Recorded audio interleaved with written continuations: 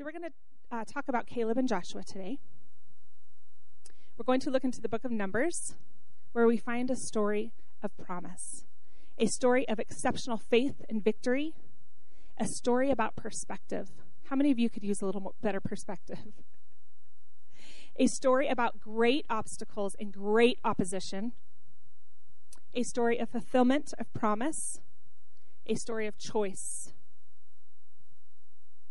We have a choice in all of this. We're going to talk a little bit about that this morning. A story of obedience. As children of God, it is very dear to the heart that we are obedient. I always say that that is the Lord's love language, which I don't like. It's not easy to be obedient, especially when he's saying the hard things and he wants you to do these things and he sees the end, so he's like, this is really good for you, and you're like, no, it's really not. It is. So it's a story about obedience and a story that I find parallels a lot of different situations in my life. So let's hop into the story in Numbers 13. Many of you know this story, right, of Caleb and Joshua. Joshua 13, verses 1 and 2. And the Lord spoke to Moses, saying, Send men to spy out the land of Canaan, which I am giving to the children of Israel. For each tribe of their fathers you shall send a man, every one a leader among them. So I've read this story a bunch of times, and I'm a details girl. I love lists. I love checking off those little boxes. That makes me feel very good. And so when I read this story, I hear the details. Did you guys hear some details? So we heard these things. Send men to spy out the land. From each tribe, pick them, one from every tribe of their fathers, one leader among them. So if that was me and I was talking to God, I'd have out my pen and paper and I'd be writing those down. Yep, got it. Send a leader, one from each tribe. Okay, God, I'm good, I got it. But let's not miss the very most important thing that God says here. Sandwiched between the details was a promise. Did you catch the promise? It says, and the Lord spoke to Moses, saying, Send the men into the land of Canaan, which I am giving to the children of Israel. Did you catch that? In the middle of all these details is this promise. And I've read this story a million times, and I didn't see the promise right there in the middle of all the details. And that's one of the things that I do all the time. God's giving me these details. Okay, I'm going to raise the kids this way. We're going to teach them this way. We're going to do this. This is how we're going to navigate this season in the church, blah, blah, blah, blah, blah. And I forget the fact that God in the midst of it has promised me something way more important than the details. So when God speaks a promise, we need to remember that his promises are true. And sometimes we have to acknowledge that he's actually speaking a promise, right? Sometimes we don't even acknowledge the fact that there's a promise in there. So Moses begins to relay the message. Numbers 13, we're going to skip down to verse 17 and 20 through 20. Then Moses sent them to spy out the land of Canaan and said to them, Go up this way into the south, and go up to the mountains and see what the land is like, whether the people who dwell in it are strong or weak, few or many, whether the land they dwell in is good or bad, whether the cities they inhabit are like camps or strongholds, whether the land is rich or poor, and whether there are forests there or not. Be of good courage, and bring some of the fruit of the land. Now the time was the season of the first ripe grapes. What do you hear in that? A lot of details, right? You're going to do this. These are the things that you're going to look for and head out. So they do it. They go, and let's skip down to verse 26. Here's the report. So they told him and said, We went to the land where you sent us. It truly flows with milk and honey, and this is its fruit. Nevertheless, the people who dwell in the land are strong. The cities are fortified and very large. Moreover, we saw the descendants of Anak there. The Amalekites dwell in the land of the south. The Hittites, the Jebusites, and the Amorites dwell in the mountains, and the Canaanites dwell by the sea and along the banks of the Jordan. Listen to this next verse, verse 30.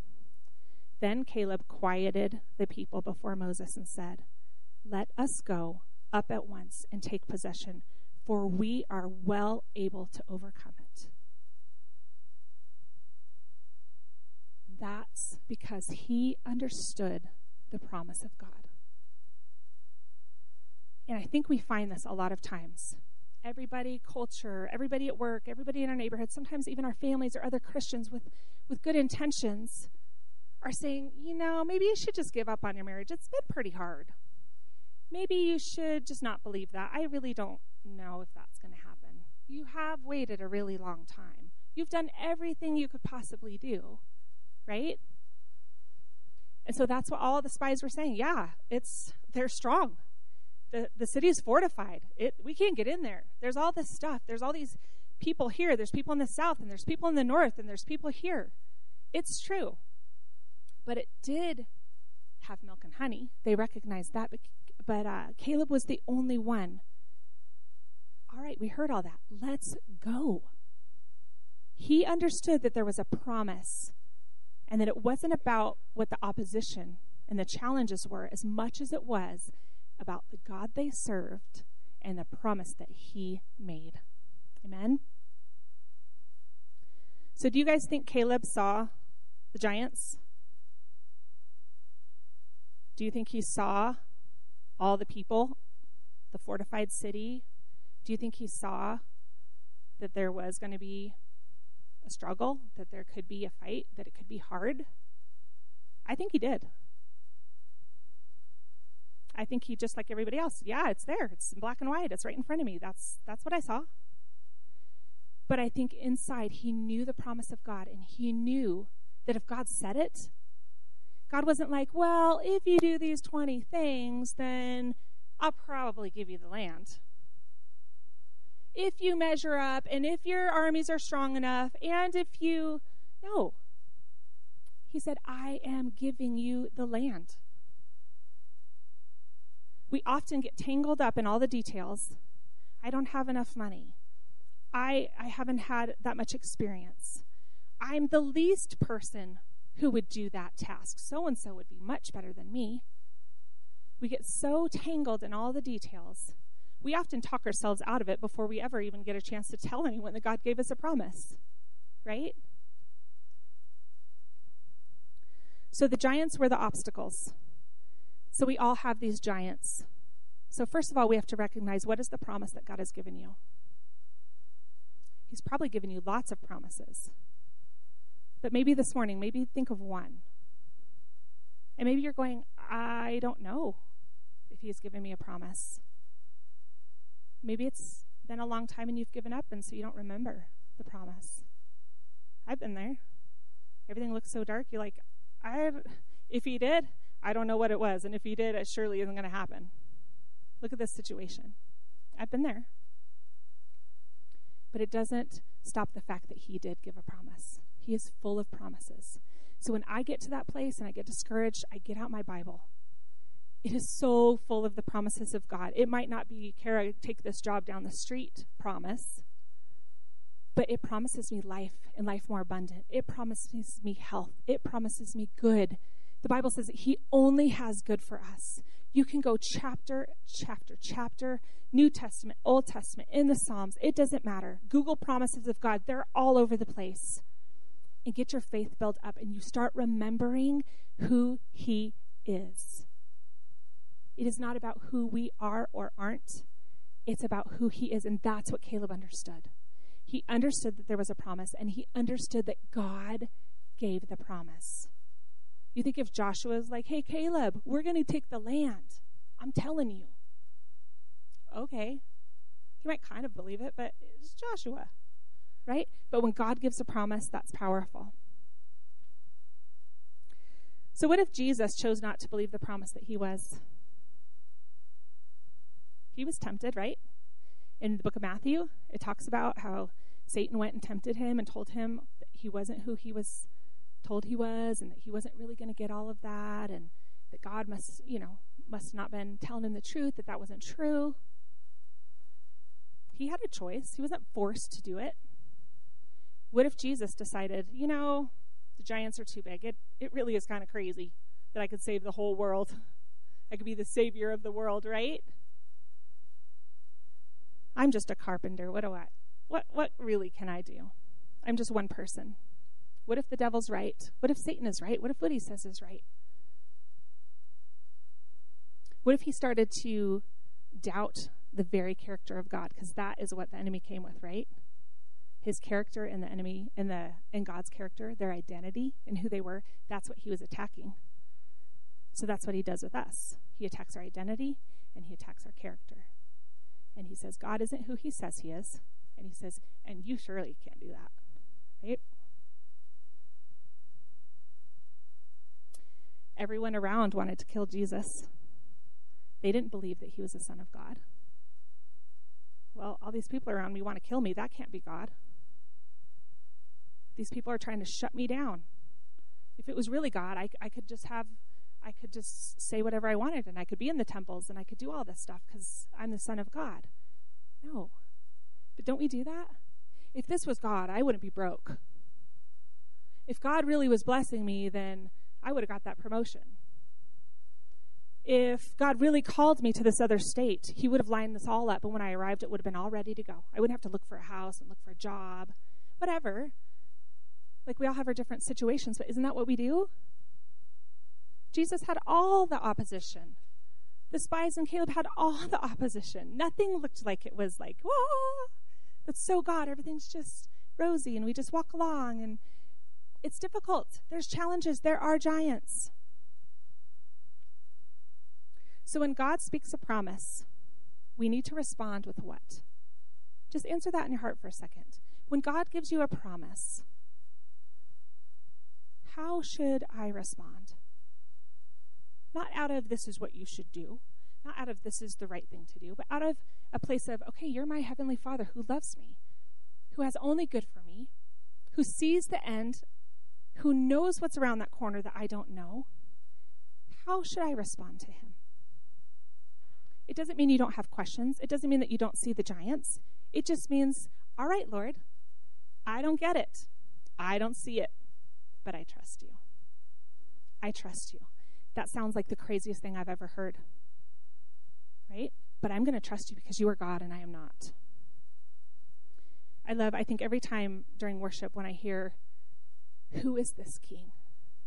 I sing it all the time. Who is this king? This King of glory. No one can compare.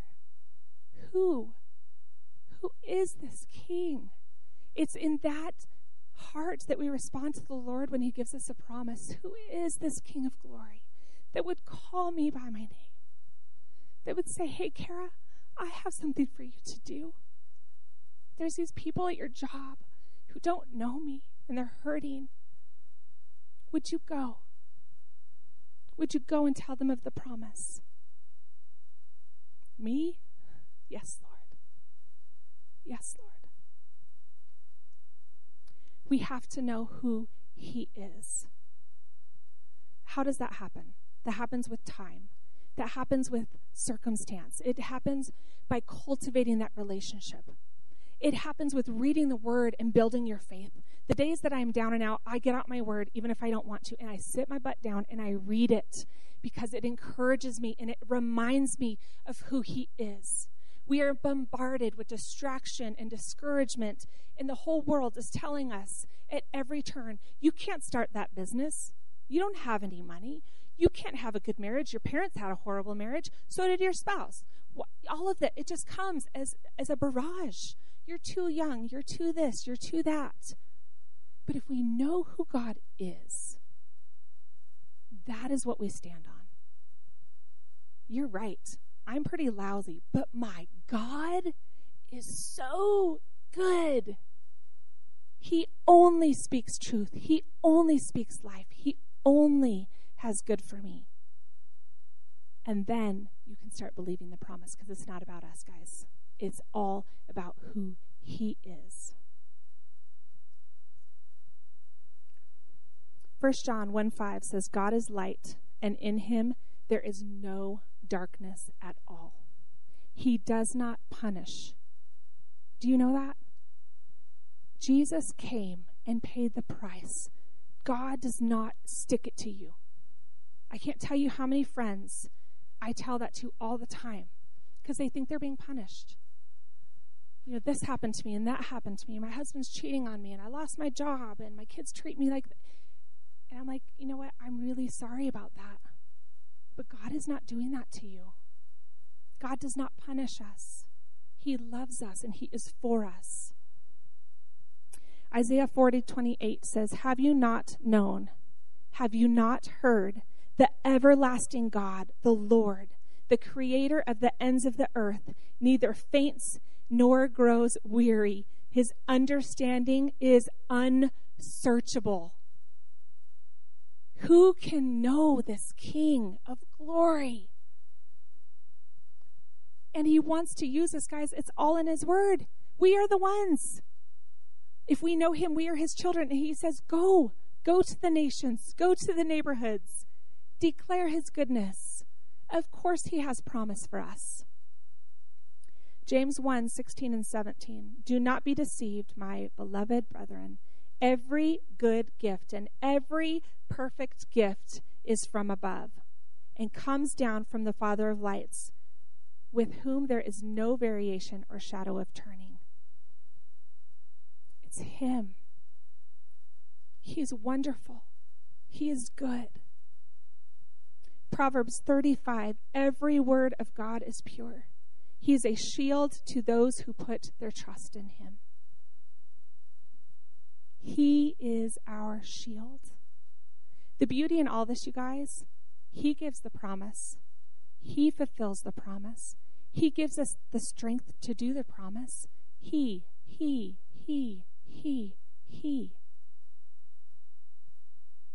Do we have a choice? Yes. Do we play a part? Yes. Did the spies have to go spy out the land? Did they have to gather the troops and go? Did they have to do something? Yes. But before all that, they had to believe that there was a promise. And they had to believe in the promise giver.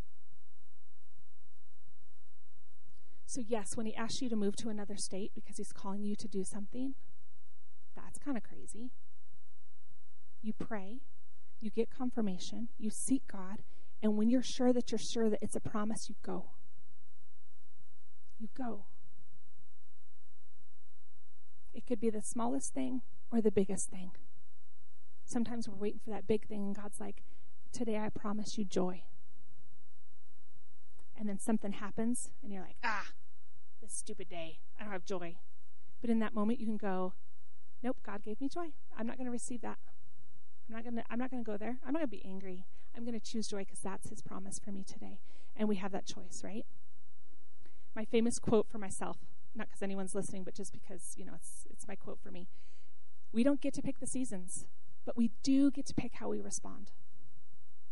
We don't get to pick what God or what life does to us or happens to us, but we do get to choose how we respond and what we believe in those things, right? Caleb did get to choose. He could be like everyone else and be like, yep, too hard, too many giants, this is crazy. And he was like, let's go.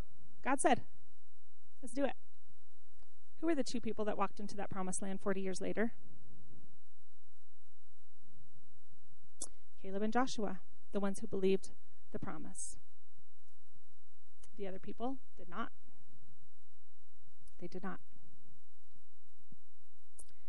So are you like the spy? Or are you like Caleb? Here's what the spies look like. They only see the obstacles. They quickly forget the promises of God. They allow the situation to be bigger than God. They only see through their little bitty understanding. They're not allowing God to fully move and have his way. They're taking control, right? They are denying the sovereignty of God. Ouch. I've been a spy. I've been that guy. Yeah, too big, too hard. Years ago, before we pastored this church, we were pastoring at another church, but we weren't the lead pastors, and God began to work on my heart that I was going to be a pastor's wife of a church. And I'm like, no, thank you. That's hard. People judge you. They're watching you. No, thank you. I'm good. And I heard the promise. And I was like, nope, too hard, too big, too much. No, thank you. And God began to work on my heart. And he began to deal with the fears and insecurities and things that were my issue. And there was one day in worship, we were in Florida at this revival, and I just sat there, and all this stuff is going on. People are worshiping and singing, and I'm just in my seat, head between my knees, bawling like a baby for about 45 minutes to an hour probably. I can't tell you what God did that day. I can't tell you what he said.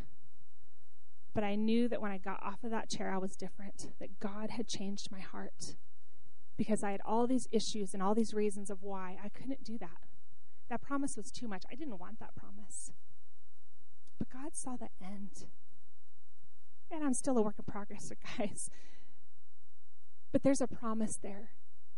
And so when God gives you a promise, sometimes we don't like it. And we're like, I want a different promise. I want Marie's promise.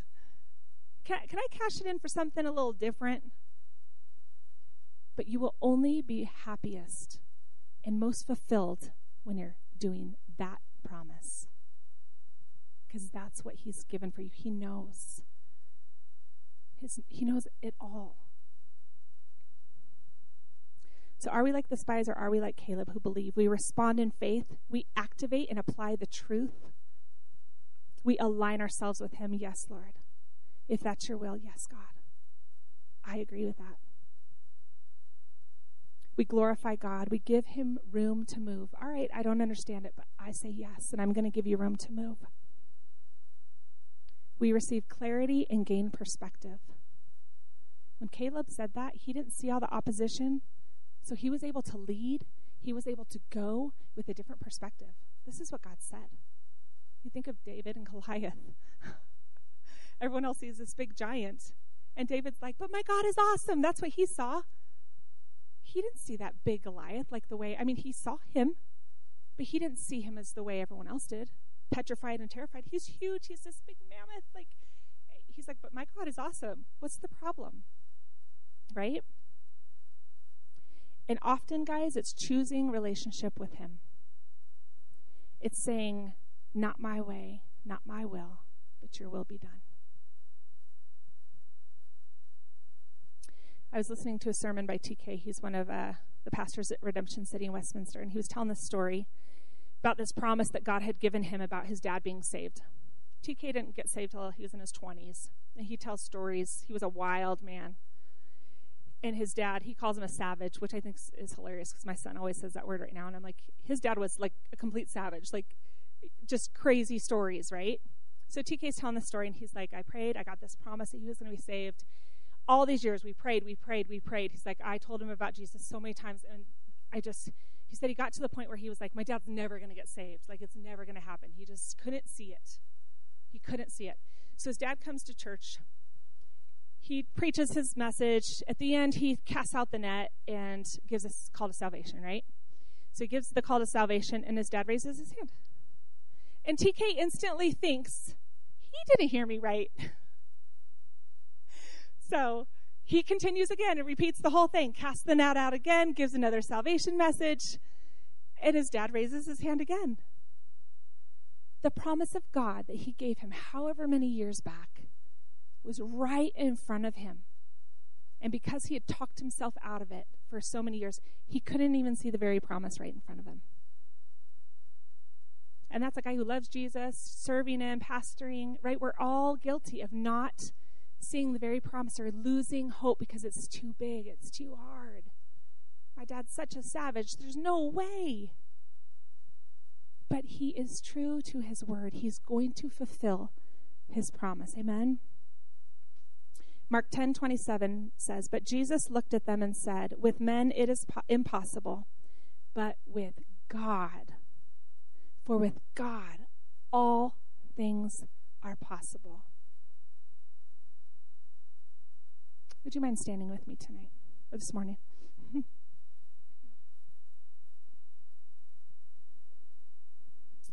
In thinking of promise, I'm constantly reminded of all the Bible stories. You look at Job. At the beginning of the book, he has everything. He has cattle. He has kids galore. He has all this stuff. He has this big house and all this land. And everyone's like, oh, Job has it all. And in a very short time, he lost everything. He had nothing. And everybody counseling him was like, well, you probably did all these wrong things, and you're probably just a sinner, and you probably screwed it all up. And then he remembered. He remembered who God was. And in the end, he had more cattle and even more family and all the things than he did at the beginning, because he remembered who his God was. You think about Noah and the promise that he'd given Noah. And I think about him on that boat. Like, I gave everything. I built this boat. I loaded up my family. People in the town think I'm crazy. And then the rain begins to come. And so I imagine me going, okay, his promise is coming, but the rain kept coming. And can you imagine the devastation that he felt? The weight of the fact that all humanity was lost. All that was left was him and his family and these animals. The weight of what that must have been like on his shoulders. To look out and to hear there's nothing but rain. It's all gone. Is this really your promise, God? But it was his promise. He was faithful. I think of Mary as a teenager. He picked me to carry this babe. What responsibility, what promise. We don't get to say, God, I want to do this job, or I want to have that promise. What we do get to do is, yes, God, I'm yours. I say yes. I say yes. The promises of God are always good. We read the scriptures. They're only good. They only come from him. Each one of these people had a promise from the Lord. They each had something that God wanted them to do and to experience and to be blessed by. It's often we get to do it, but we also get to be blessed by it, right? We get to go out and do these things, but it also is a blessing to us. And guys, he knows the desires of our heart. When he wanted me to pastor, I was like, yeah. I love it. I love people. I love it. It doesn't mean that it's always easy. It doesn't mean that I'm like, woohoo. This is what I'm supposed to be doing. And that's one of the promises. And guys, I have plenty of promises that I'm pondering right now, that I'm preaching to myself going, why'd you lay that one down? What if that one's really good too? What if that was God? What are those dreams in your heart? Is it starting a company? Is it picking up an instrument? Is it leading people to the Lord? Is it working with kids? There could be a million things, guys. I couldn't possibly throw them all out. That's something that you have to get alone with God and say, Lord, what are those promises? And then it takes faith and action.